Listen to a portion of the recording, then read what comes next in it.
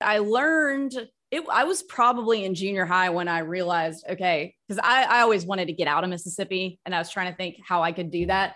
And it was in junior high that I was like playing on the varsity soccer team that everybody was like, oh, you're going to play in college. And I started thinking about it. I'm like, all right, this is my ticket out of Mississippi. All right, I'm going to get really good at soccer. So I'm very used to, I don't want to say pain, but like, endurance sports. I run marathons and then soccer, 2-a-days in the Mississippi heat every single summer. You just kind of learn what hard work feels like and not just quitting when you get uncomfortable. So definitely a lot of the stuff that I learned just psychologically, just how to push through stuff from athletics has definitely translated over to the entrepreneurship world. Well, I was not prepared for that answer, but I love it. I love that. And like I said at the beginning, when I was asking the question, it's sometimes our preparation comes from most unlikely places.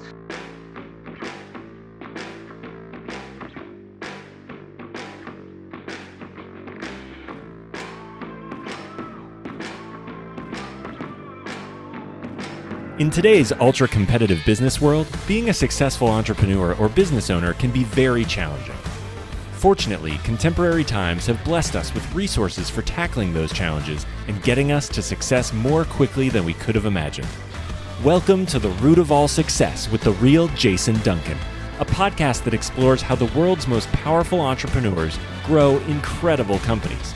This podcast looks at the 5 keys to unlocking success as an entrepreneur. A successful educator turned entrepreneur, Jason's mission is to use his gifts of teaching and leadership to help others get the results they want out of life. Join Jason every week and learn the keys to grow a truly successful business. Well, welcome back to another episode of The Root of All Success. We release this episode every Tuesday morning, and I want to say how grateful I am that you're listening. Really, really, I am. Thank you for listening. Thank you for taking the time to do it. And I don't listen to all of my shows, but I do listen to them. And I'm really amazed at how good the guests are. You guys have recommended some of the most amazing guests. And I love doing this show because I get to talk to some great guests. So I love that you're here. Thank you for subscribing. Thank you for leaving me 5-star review. And I know every podcast you listen to tells you thank you for that, or go subscribe. And how many times have you listened and you didn't do it? So for whatever it's worth, if you could hit the pause button right now and then go and subscribe and leave that quick 5-star review if you think it's worth it. And that helps me out so much more than you can ever imagine. It's not just for ego. It's actually for the way that we get this podcast out to more people. So please go leave a review and subscribe. Also, if you don't watch this on YouTube or C-Suite TV, you can go watch us on youtube.com/TheRealJasonDuncan. And you can see our guests today and all the guests. And today I'm coming to you live from my home studio in Gallatin, Tennessee, just north of Nashville, on a cold January day. This one was not being released until February, but it'll be cold then too. So let me introduce today's guest. Today's guest was named one of Wall Street Journal's top 100 and Newsweek's top 500 agents in the year 2020. And her team, the Short Term Shop, which we're going to talk a lot about today, was named to the Wall Street Journal top 50 teams in 2021. And I think you'll hear her say, I think she says that they're number 12 in the country. And that's pretty phenomenal. But she and her team at the Short Term Shop focus exclusively on vacation rentals and short-term rentals and the clients who buy those. And she sold over just last year in 2021, they did 1,025 transactions for over $650 million in 1 year. And she's done over $1 billion since they started in 2017. And you're going to hear her say that they're on track this year, 2022, to do $1 billion in a single year. Listen, folks, you got to pay attention to this lady. She's amazing. An investor herself with a portfolio of over 105 properties, she specializes in connecting investors with short-term rentals with the highest ROI potential. And then she trains them. And she trains them to manage them from their smartphone from anywhere in the world. Avery Carl is a beast. She is amazing, and I'm so glad to have her on the show. Well, Avery, welcome to the show. I'm so honored that you're here. It's going to be a great conversation. Thanks so much for having me. Well, I always say that your network is your net worth, and I love how I get connected to some of the coolest people doing this show. And you and I were connected through our marketing company, To Market Media. And we had our first conversation like 9 months ago. And now finally here we are doing the show, but I've become a fan of your show. You've got a podcast. Talk before we get into the meat of our discussion. Tell everybody about your podcast and what you do with your podcast. Oh, yeah. So my podcast is called The Short Term Show, and it is all about investing in short-term rentals. We interview different short-term rental investors or people who have businesses surrounding short-term rental investing. That makes it easier. So we get CPAs on there, attorneys, people who, whenever people want advice on what they need to do about X involving short-term rentals, so the Short Term Show, you can find that on any of the podcast players, just like you're listening to this show on a podcast player. And she interviews some really cool people. I was listening to a couple of your episodes yesterday, and there was a guy who was active military, and I think he owned 7 or 8 doors, and they were providing really good cash flow, and he had a lot of equity built up in them. And it was interesting to hear how he positioned himself over the years and did it wrong and then figured out how to do it right. And I think what's interesting about what you do is that you show people like that guy, I can't remember his name, but like that guy, that they have this idea, they want to do something, but they're doing it all wrong. And it's not that it's wrong in terms of they're doing anything illegal. It's just they're not maximizing the ROI, the return on that investment. So, and that's what you specialize in. So I want to ask you this to get started. How did you go, looking back into your life, when did you have the first inkling that you were going to be in the entrepreneurial world? Was it as a kid, a teenager? Was it as an adult? When did that happen and how did it go? So I guess it was probably when I was an adult. So I graduated undergrad from University of Texas in 2009, which was the absolute worst time to graduate in the history of the American economy. There were no jobs. And so I was playing in bands and touring in bands. So I did that for a little while longer and bartended until about 2013. And I told myself, all right, you know what? Jobs are back. It's time to go get your master's and let's be a real person here and let's start a career. And I thought that was the right thing to do. And on my third corporate job in as many years and my second performance improvement plan, which those of you who don't know what a performance improvement plan is, it's basically a 30-day notice that if you don't get your act together, you're going to get fired. You're getting fired. Yeah. So on my third one, I was like, you know what? Maybe it's not my bosses that are jerks. Maybe I'm just not good at this employee thing. And that was my first inkling. I kind of thought looking back at my parents and my grandparents, none of them had corporate jobs. They all had their own businesses. And I'm like, well, I guess I didn't really have a role model that was a corporate employee. So let me just try this entrepreneur thing. So it was the getting fired or getting close to getting fired several times in a row that made me think, well, you know what? This is you. You're not a good employee. So let's do something else. What job? What were you doing? What was your corporate gig?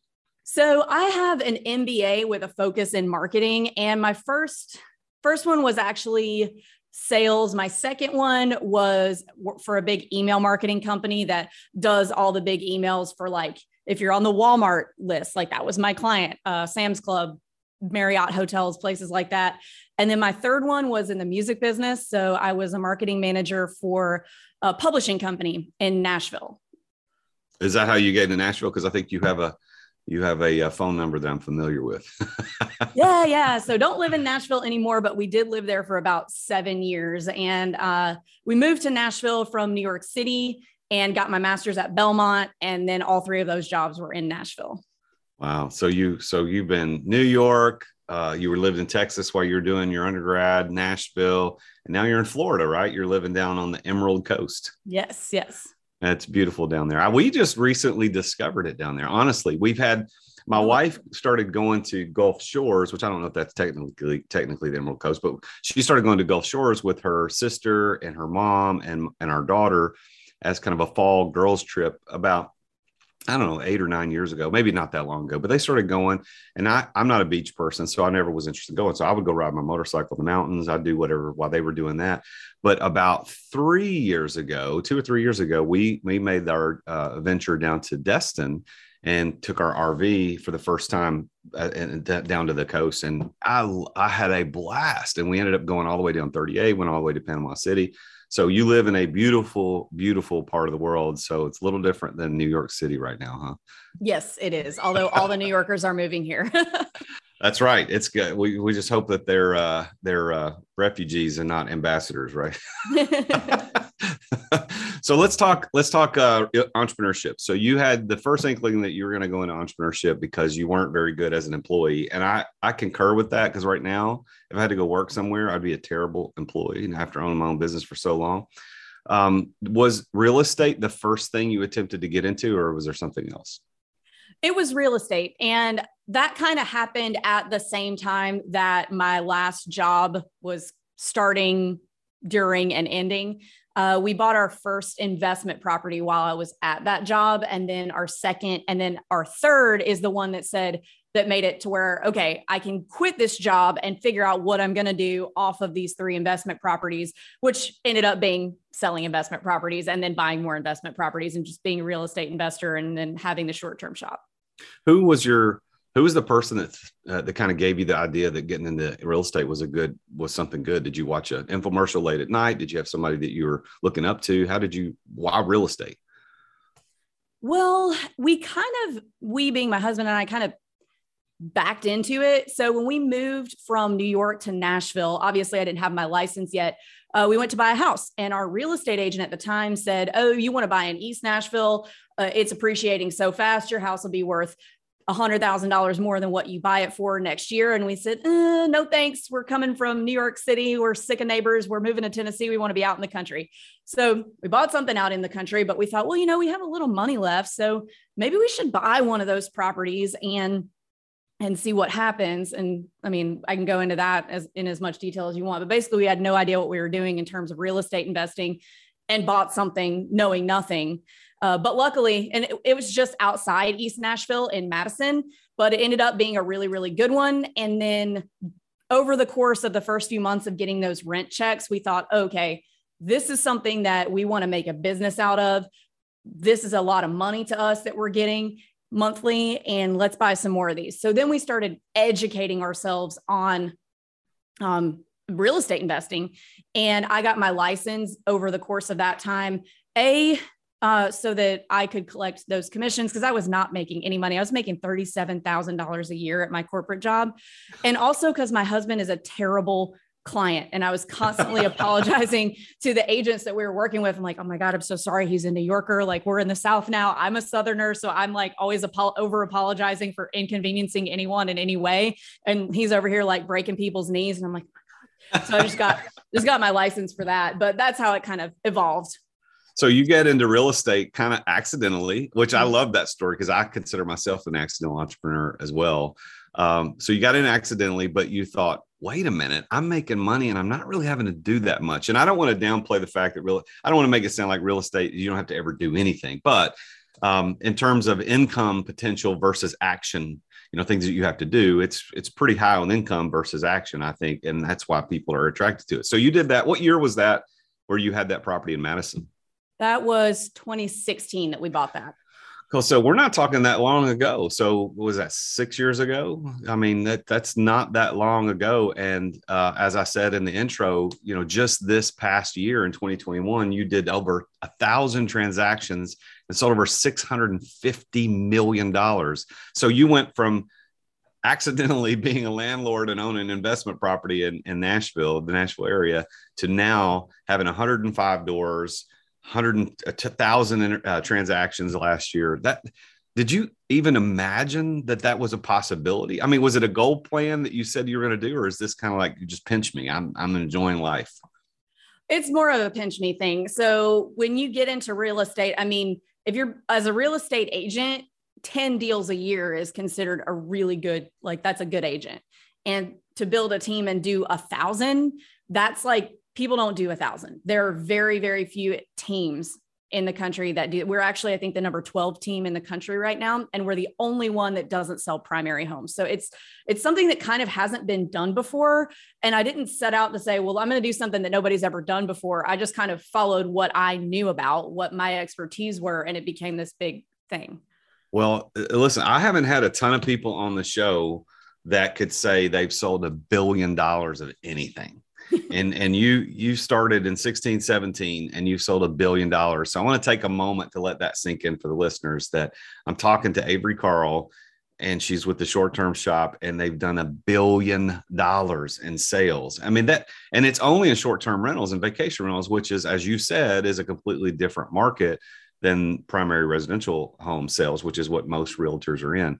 Why do you think, let me back this up. What do you think it means? What does the word success mean to you? If you think about, because I would say, and I think the listeners hearing this would say, yeah, you're very successful with a B, billion. Like that's a cool thing to say.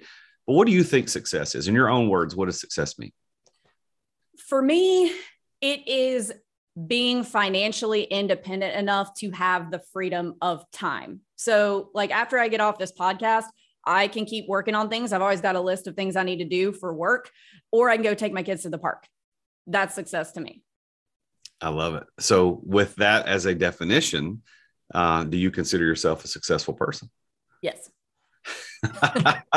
Short and sweet. I love it. I think I love the confidence. And every time I ask that question to guests on the show, I get this mixture of, well, 50% of them might say, well, yeah, I think and the other be like, yes, hell yeah, I'm successful.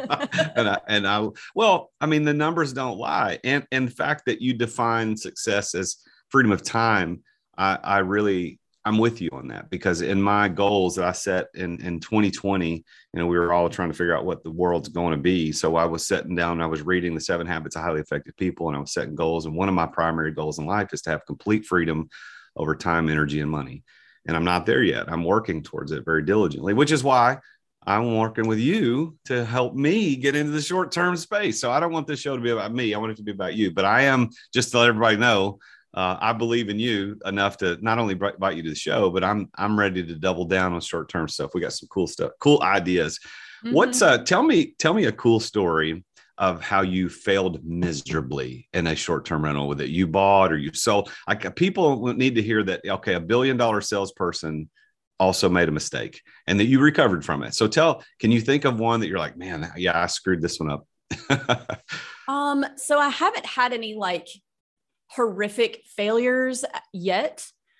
I would say most of my failures come from inaction. Like, there are several properties that come to mind that are painful for me to think about, that Luke and I, my husband, got under contract on and decided halfway through, hey, I think we're going to get a little in over our heads on this. We don't want to go through with it. And it wasn't that there was anything wrong with the property necessarily, but we were like, there's just one too many things about this one. I think we're just going to terminate that. Now I'm like, we would have cash flowed great on that. And it's worth 3 times what it was when we had it under contract. And that would have been cool to not do, to not fall out of contract on. So we haven't taken any actions that we've regretted, but there's been some inactions that I definitely think are failures. I think that's the coolest part. I think I tell this to my coaching clients all the time. I say, if you lined up 100 entrepreneurs, just 100 side by side, and you said, are your regrets related to actions that you took that were wrong, or inactions and all 99 out of the 100 would say inaction. It was something that I didn't do that I should have done. And that one person might say, yeah, I screwed up while doing X. And I love that, because I feel like that the root, which is the root of all success is about action. I can teach you as a coach. You can teach me as my coach in short-term rentals. But if we don't act on it, there's no magic. Nothing happens. Now, let's flip that, Avery, on the other side. So we talked about a failure with an action. What's one of the coolest stories that you can remember being in real estate about, whether it was a huge profit that you unexpectedly made, or there was a family that you affected in a way that you didn't expect? Or what do you think about when I ask that question?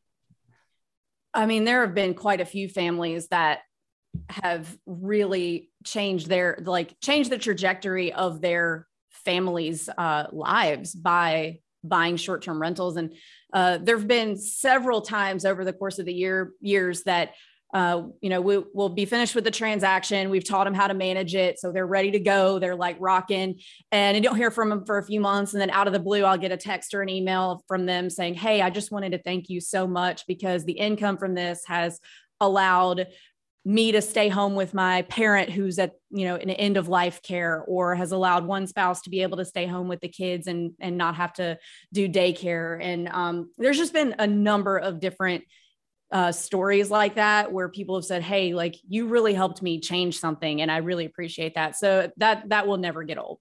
I love that the focus of your answer there was about how people have been affected, because I look at wealth, creating the creation of generational wealth through whatever means, whether it's real estate or business or cryptocurrency, whatever you're doing. You happen to be in real estate, but whatever it is, the creation of that wealth is not for your own benefit, although that is one of the reasons you do it. But the fact that we get to change the world, I mean, when you sell $1 billion of real estate or 650 million in 1 year, you're changing lives, and you're making an impact on this world that is never going to be undone. So congratulations to you on that success. Thank you. And I'm so happy that we know each other, and I'm really excited about getting started with you and your team. I've already talked with somebody on your team, a real estate agent on your team. We went and looked at some places last weekend while we were down in Florida, and we're going to look at some places in Tennessee, and talk to one of your, because you don't only have the short-term shop, you've also got the mortgage shop too. And I've talked to somebody over there. You want to talk a little bit about your empire that you're building around short-term rentals? Yes. So last year, we started a mortgage arm called the Mortgage Shop, because all of our clients, our buyer clients, were running around trying to find what the best product for short-term rentals as far as lending is and what they could get. And they're having to call all these people and can't get a hold of anybody. And, they're all confused because they have 100 different people they're trying to get a hold of. So we have done our best, and it's constantly a work in progress, to bring all of those loan products that are most commonly used and the best tools to invest in short-term rentals under one roof and in-house. So it's like, oh, what do you need? You need a conventional loan. We have that. You need a DSCR loan, like an asset-based loan. Oh, cool. We have that too. And it's all under one roof so that everybody can quickly get to what they need. So you've got the mortgage company now under your umbrella. You've got the short-term shop, which is the real estate. Is that the actual name of the real estate agency that you have, or is there a different name for that? Yeah. So we are technically a team. The short-term shop is a real estate team that is brokered by EXP. So I have to say that or else I get in trouble. Okay. So the real estate sales side is the short-term shop. The mortgage side is separate, obviously, from that, and is the mortgage shop. So you've got the mortgage and you've got the short-term shop. So when was it that you made the decision that short-term was going to be your thing versus long-term rentals like you did on that original property in Madison? So I actually own, of the 105 doors that I have, 8 of them are short terms. I am definitely not somebody, there's a lot of short-term people out there that are like, short terms are the right and only way. It has to be short terms. I don't agree with that. I think a diverse portfolio is 100% essential. And I look at short-term rentals as like little cash flow turbochargers to help you get to a larger portfolio faster. Now, there's the good thing about real estate investing is there's no wrong way to do it. There are people out there that have only long terms. There are people out there that have only short terms, and neither one of those things are wrong. But I like to have a little bit of everything because you never know what's going to happen. COVID being a good example of that. We thought in the first round of COVID in February 2020, we were like, oh, crap. There go the short terms. Here it is. It's finally here. The short terms are going down, but good thing we have all these long terms because we don't have to worry about it if the short terms go down. Well, actually, it ended up being the opposite that we needed to worry about. The short term shut down for 2 weeks, and then everybody was so sick of being in their houses that our doors blew off, and we made more money than we ever have in short terms because everybody was dying to get out of their houses, and so they were renting all of our properties. But we had to worry about our long terms with the eviction moratorium. So it was the opposite. So you never know what's going to happen or which asset class is going to be affected. So I think it's good to have a little bit of everything, but you're using the short terms to buy more long terms or more short terms, just more real estate, period. Are all your long terms, are they single family residences or any multifamily? A mix of both. So we just started in multifamily last year. So we have 3 apartment buildings. There are 2 12 units and 1 26 unit. Everything else is a single family or a duplex long-term. Okay. So what's interesting about my journey through the real estate thing as an entrepreneur who's been successful in businesses, building businesses and, building just businesses from not real estate, but other businesses. When I started introducing myself into the real estate concept, multifamily was the thing I was most interested in. So I was doing I was reading all the books about it. I was listening to the podcasts about it. Everything's multifamily. And I wanted to buy an apartment complex, but I couldn't hardly see straight. But somewhere in that journey, I guess I got too many times of cold feet before I pulled the trigger on making an offer on an apartment complex. My wife and I had this conversation about short-term rentals, and we just wanted to buy a couple in places where we like to vacation anyway, so that it would be there anyway. Not that we would use it all the time, but it would be there.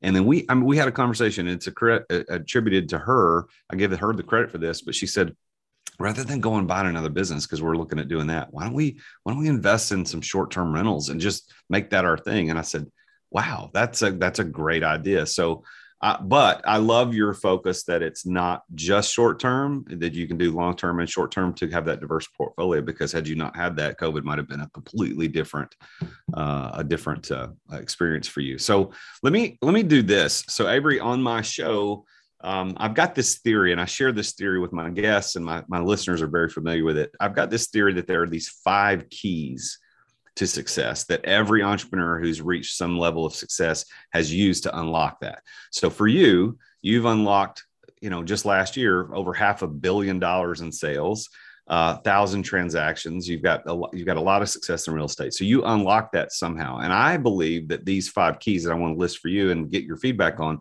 were probably present. And they have been in every guest I've ever had on the show. So I want to go through those one at a time and see what you think. Okay. Is that cool? Yeah, let's do it. All right. So here's what they are. So I'll start with the first one. The first key to unlock success, my theory is that it's passion. And most people, when they hear me say that, they think that I mean you have to love it and be excited about it. And while that is something important, that's not what I mean. If you actually look at the root word of passion, it means willing to endure for a cause. And so that's why, for those of us who follow Jesus, we know that the last week of his life on earth was called the Passion Week, that. And I always wondered, why do we call it that? Because he didn't seem very excited about it, but he was willing to suffer. So that's what it means. So in the story of your success, you becoming such a successful real estate mogul, where do you see willingness to endure, which we call passion, in your story? Is there a specific place where your back was up against the wall and all the chips were down? You're like, I'm going to push through because I think it's worth it. Did passion play a part of your success? We're going to take a break from our show right now to bring you our sponsors. All right. Thanks for listening to our sponsors. Now back to the show. Yes, absolutely. Especially in the beginning when the saving of down payments was a painful process, because we didn't start with a lot. So, I put us on my husband will say he put us, but it was not him, on a $20 a day budget for 18 months. So that wasn't including bills and mortgage and everything, but just like, this is what we're spending on food and gas, and that's it. 18 months of that. And to save for our first down payment. So without having done that 1, 2, 3 rounds of down payments, we might never have gotten started. Yeah. Well, so what were the down payment amounts and percentages back then when you got started? Were they? My goodness. Yeah. So that was to buy that first property, which we bought for $122,000. So it was a 20% down payment on that. So whatever that comes out to. Yeah. 20 something $1,000. Yeah. Wow. So you're making 37 grand. You didn't say what Luke was making, but it is Luke, right? Am I getting his name? Luke. Yeah. Okay. So Luke, so you didn't say what he's making. That's none of our business, but let's suffice it to say you weren't rolling in the dough, but you somehow be able to scrape through. Your passion pushed you through to endure, to say, we're going to save this money, doggone it. We're going to buy that house. And 6 years later, you've done that a billion times. Okay. So that's cool. So I see passion in there. Now, the second key to success is being in the right place at the right time. And you'll notice that all the keys start with the letter P. So passion and place, right place, right time. And I'm not meaning dumb luck where you just happen to actually be there, but you probably made your own luck. But where was the right place, right time for you? It sounds, I've got a couple of clues based on your story, but I want to see what you think. Well, for us, if I had tried to get to sell or to buy short-term rentals, even like 10 years earlier, even like 3 or 4 years earlier, it may not have worked, because it was really the inception of Airbnb that made short-term rental investing a viable asset. Whereas before Airbnb, there was VRBO, but it wasn't it didn't like come on the scene quite as fast. It didn't hit quite as hard. It was just really difficult to be able to make money with a vacation rental because you had to put them on the local property managers, which charged 25 to 40%. So it was definitely very much just like the right point in history that we happened to buy something. And then even like getting even more of a granular level. So when we bought our first short-term rental, the reason we did that, the reason we chose that, and the reason we chose the Smoky Mountains for our first ones, because we lived in Nashville. We had just been on vacation to the Smokies. And we thought, well, we have this one little down payment left. So what can we buy that's going to make us the most amount of money the fastest so that we can buy the most real estate, more real estate faster? And we didn't want to do that in Nashville. We landed on short-term rentals because they cash flow harder. So we didn't want to do it in Nashville because the regulations are just constantly changing. We didn't want to have to deal with that. So we said, well, where can we invest that it's the normal thing for people to just go rent a single family home? And so we said, oh, we just came from the Smokies for a vacation. Like everybody goes there to stay in cabins and somebody owns those cabins. Why not us? So that's where we went. That's what we bought first. And so couple of right place, right times, probably more than that. Well, so that's the thing. I think that people listening to the show, entrepreneurs out there who can't figure out what's the next thing, they're not paying attention. And I really think that paying attention is a big key to success, even though it's not one of my 5 keys. I think that you got to know where you're at, what place in time, what place physically and geographically are you where you can capitalize on that. And you took, you had nothing to do with the timing and like the era that you lived in, but you did pay attention to what place. And I like that you said, well, where is it normal for people to do the thing that we want to do in Gatlinburg, Smoky Mountains, Pigeon Forge, Sevierville, all the, for those of us that are in this area, we know what that looks like and what that means. And you're right. It's like, I don't know if anybody lives there. Every time I run into somebody says, yeah, I live in Gatlinburg. I'm like, really? I didn't know anybody lived in Gatlinburg. Everybody's from somewhere else. Okay. So you got passion, you got place, right time. Now the third key is people. It's knowing the right people. So who have been the right people in your life that actually pushed you to the success you experience today? Oh, my husband, for sure. I have great ideas all day long, but he's the trigger guy. He's the person that, like, even if it's not a good idea, he's just going to do it. If he gets an idea, it's done. And I'm like, well, no, like, let me just figure this out really fast and make sure I can do this. So I will end up, without him, I'm just a list of ideas that never get done. And he's the one that's like, all right, let's do it. We're done. We did it. So definitely my husband. So kudos to Luke for being a big, important part of your success. Now, you said earlier in your story, when you were kind of analyzing the fact that you were on this performance improvement plan for the 3rd time and maybe employee life wasn't your thing, you mentioned that your parents and grandparents, if I remember what you said, had businesses of their own. Is that right? Yeah. So what businesses were they in?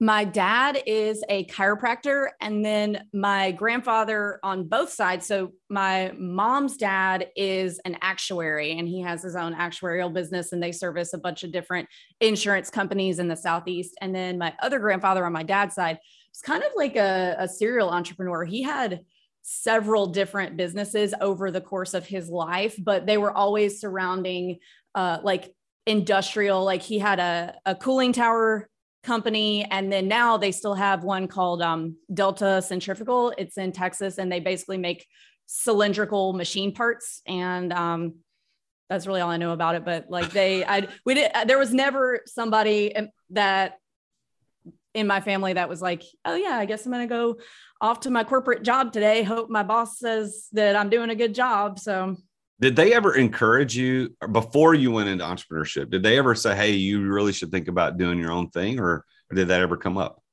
It never really came up. It was definitely encouraged. Like everybody in the family is going to college. We're paying for this. You guys are doing this.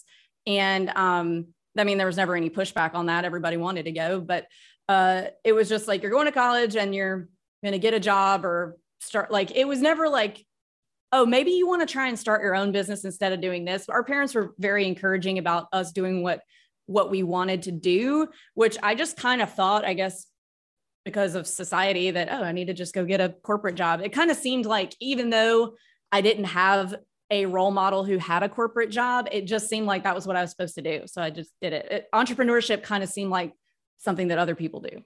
Yeah. Well, that's kind of weird. I think that you, as you mentioned, who your biggest person to push you to success, you mentioned your husband first thing, but I think that your parents and grandparents probably had more influence on you than you give them credit for. Not that you're discrediting them, but Right. I think that if you really think through that, just growing up in a family where you saw people doing it, even though it wasn't overtly encouraged, who knows how much that influenced you. If they'd all been, managers at the grocery store, it might be a different story. How many siblings do you have? Two. I have a younger sister and a younger brother. And are either of them entrepreneurs at this point? My sister has a corporate job, but she does have like a side online business. And then my brother is in the military, actually. Oh, okay. Well, cool. Well, is he career military? Is he going to be coming out, or is he like entrepreneurship still options for him? So he's 23 and he was top of his class in biomedical engineering. He was going to be a doctor. And I think he just was like, I don't want to just go to Mississippi State. We grew up in Starkville, Mississippi, where Mississippi State University is. So that's where everybody goes to school. I did not go to school there. Yeah. Yeah. I went to University of Texas, but I think my brother was like, I don't want to he got out of school and was like, okay, well, my next thing I'm going to do here is take my MCAT and go to probably UMC, University Medical, or whatever the medical school in Mississippi is. I don't even know. And I think he was just like, I don't want to just live in Mississippi my whole life and like go straight into being a doctor. I want to like have some adventure. So he's doing special forces in the military. I think my guess is after 5 years, he's going to get out, go get his, go to med school and do something else, or I don't know what he'll do, but he'll do something cool for sure. So you've got passion, you've got be in the right place, right time, and the right people. So the fourth key to success that I find is pretty prevalent in everybody's stories is that of preparation. And what that means is having the know-how to pull it off. And where I find what's interesting, and I think in your story, is that preparation sometimes comes in the most unlikely of scenarios. Your preparation, it seems to me like part of your preparation was the fact that you sucked at the corporate world. That prepared you for something different. But what else prepared you for your success in real estate? College athletics and lifelong athletics, basically. So I went to University of Texas on a soccer scholarship. But I learned I was probably in junior high when I realized, okay, because I always wanted to get out of Mississippi and I was trying to think how I could do that.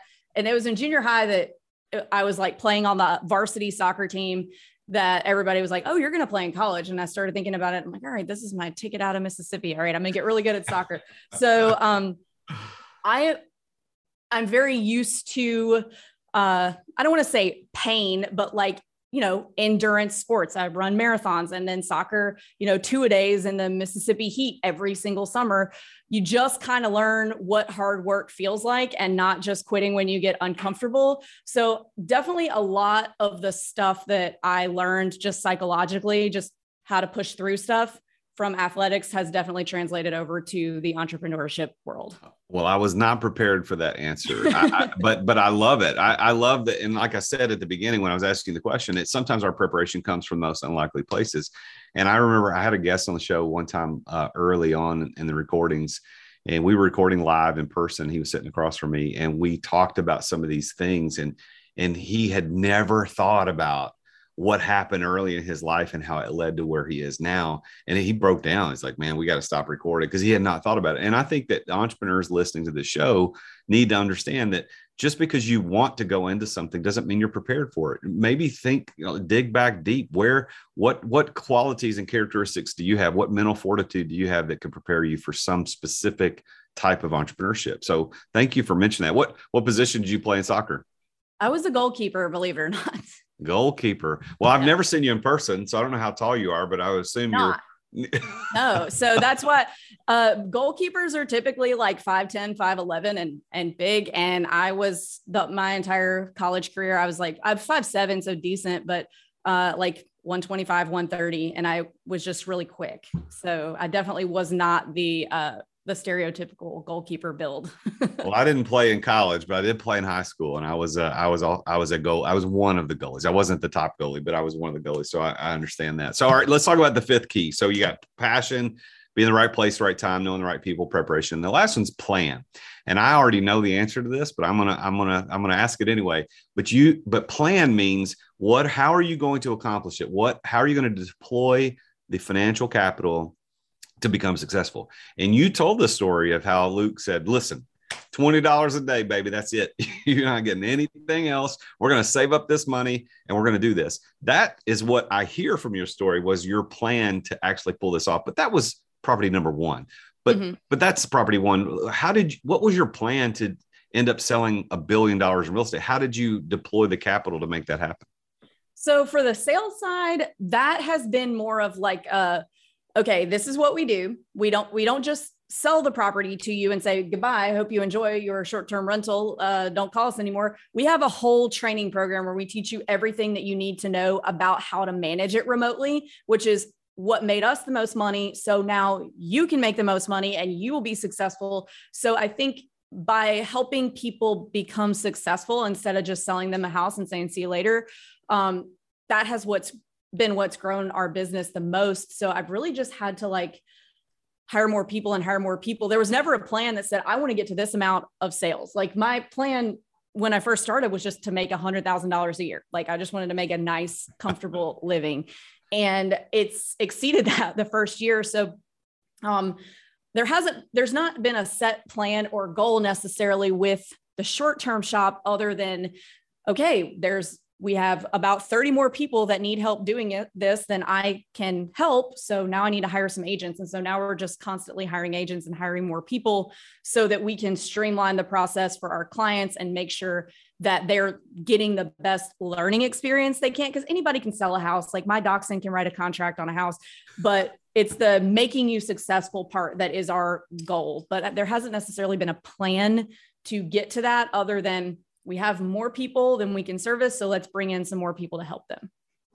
Okay. I appreciate the honesty in that. I think that the plan, I love it when I talk to people who have lots of zeros in their net worth and what they've been able to build, say, yeah, I just originally wanted to make six figures. It's so long ago in the past. I remember early 20s. I got a job in, my wife and I got married when we were 20 and 19. So we started behind the start line because we got married so early. But I remember having a job and one of my coworkers was celebrating.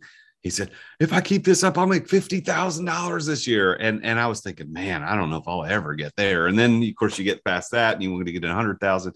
It's funny how our goals grow through success. And that's what I like about success is that, yeah, you're going to get there, but it's not a finish line. It always moves. You get to that one, you want to go to the next one, you go to the next one. So when do you think you'll hit 2 billion in sales? I mean, you did half a billion last year, over half a billion. When do you think you'll hit 2 billion next year? We may hit the billion mark. The 2 billion mark the end of this year. So we're on track. I mean, it's only January, but basing our numbers this January off last January, if the rest of the year continues the way that it is, we will do 1 billion this year alone. Wow, that's phenomenal. Congratulations. You deserve claps. I don't have any sound effects where I'd put sound effects in right now. So I'm really looking forward to working with you on getting into our short-term building an empire, hopefully. But we're going to start with 1 or 2 properties and see what happens. But I'm really excited to work with you and your team. Everybody's been fantastic so far. So this is really cool. Now, how I'm absolutely positive there are some real estate entrepreneurs listening to this show right now. So what would you say? What's your piece of advice to them? They haven't started yet. What do you say? This is what you should do. Stick to what you know. So when I first got my license, I was still trying to do all kinds of real estate. Like, let me sell your primary home. Let me help somebody buy your primary home. And I did not the gas pedal did not get pushed all the way down on my success until I said, I'm not trying to sell this kind of real estate anymore. I'm focusing on my short terms or on selling short terms because I wasn't good at selling primary homes. But what really pushed it over the edge was a friend of mine from Texas. Her parents were moving to Middle Tennessee and she sent them to me to help them find a house. They ran me all over Middle Tennessee for 4 weekends straight. And I mean, they would want to look at something in Clarksville, which is way up by Kentucky, and then also want to look at something like way down on the Alabama line in the same day. And so we're talking 6, 7, 8 hour days, 12-hour days sometimes, every weekend for 4 weeks. And then they fired me because we were in one of these weird little towns 3 hours from Nashville looking at a mobile home. And I did not know where to find the serial number on this $50,000 mobile home. Keep in mind, I just sold like $3 or $4 million worth of short-term rentals the month before, but I didn't want to pigeonhole myself. I never wanted to be the short-term rental girl because I said, you're pigeonholing yourself. You don't want to do that. But after driving away from that, I said, I'm not selling this stuff anymore. I am not that person.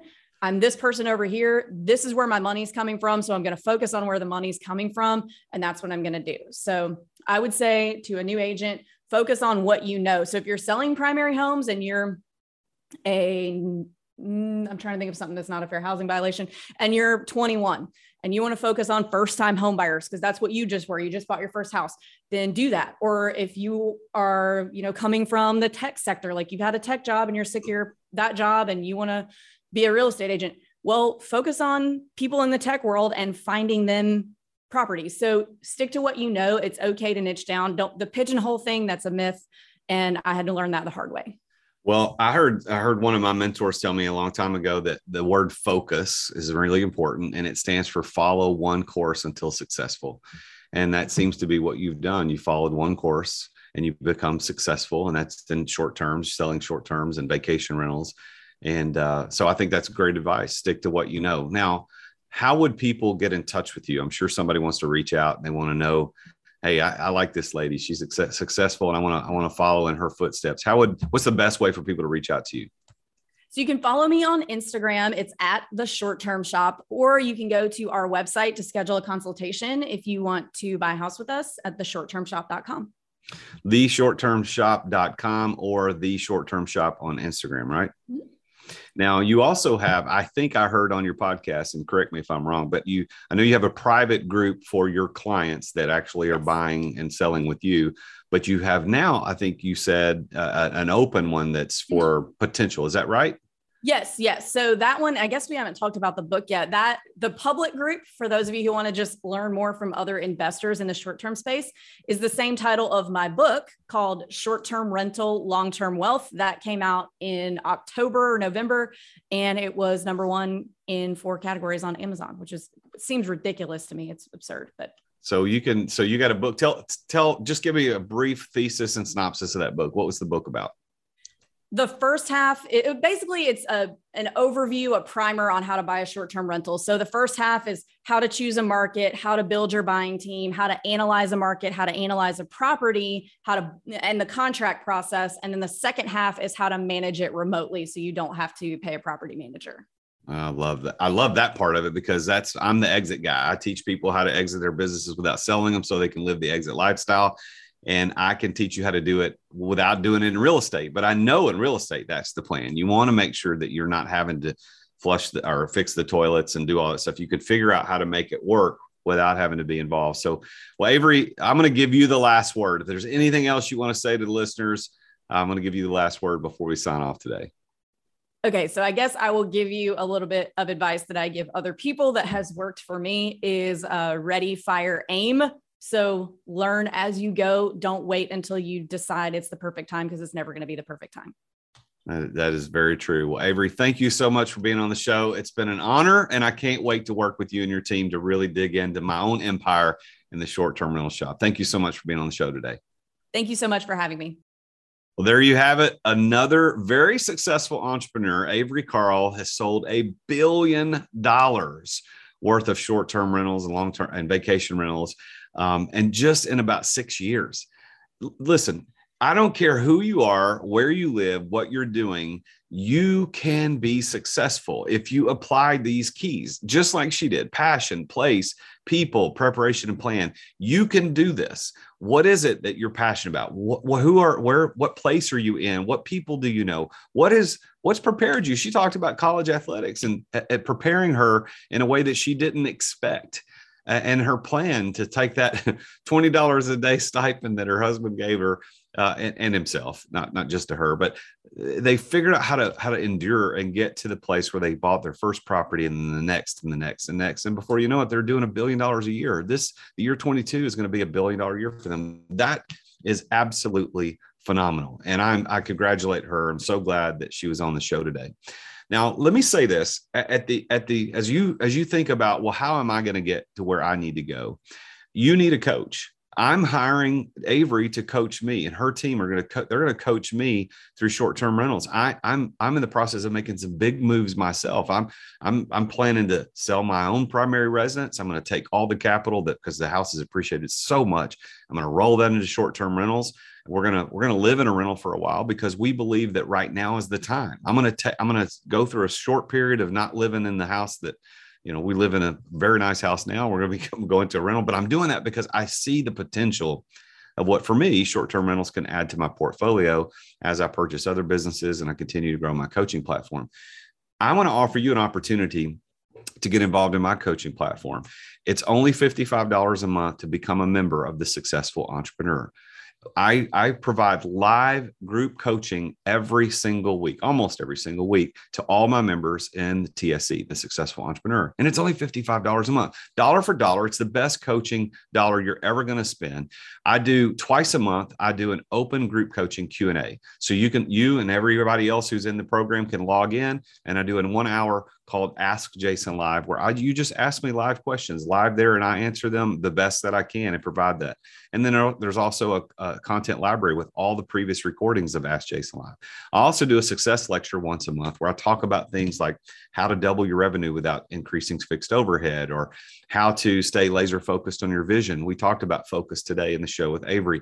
That's also included. And then I also do 2 Entrepreneur Master Series every month, which I'm going to ask Avery to come on and be one of my guests on masters on that show. And we talk about, it's kind of it's a program, 90-minute program twice a month, where you can log on as a member of TSC and watch me talk to someone, and we dive deep. Like today was about her story. It was not surface level, but it was kind of the high end stuff.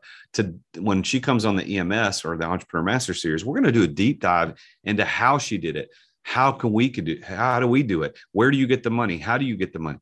That's what you get access to. It's only $55 a month. Go to therealjasonduncan.com/TSE, as in the Successful Entrepreneur, therealjasonduncan.com/TSE. Sign up today. What are you waiting for? This is going to change your life. Getting access to the coaching that I provide, plus access to all of the members all over the world through the online forums that we've created on our website. So go to therealjasonduncan.com/TSE and sign up today. Well, tune in again next week when I talk with yet another very successful entrepreneur about his or her journey to success and how these 5 keys of success played into their story of success.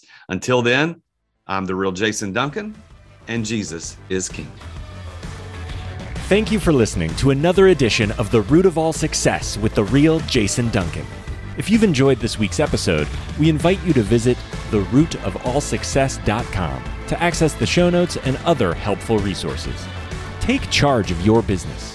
Grow it from great to incredible. Join us again next time here on The Root of All Success. This podcast is a part of the C-Suite Radio Network. For more top business podcasts, visit c-suiteradio.com.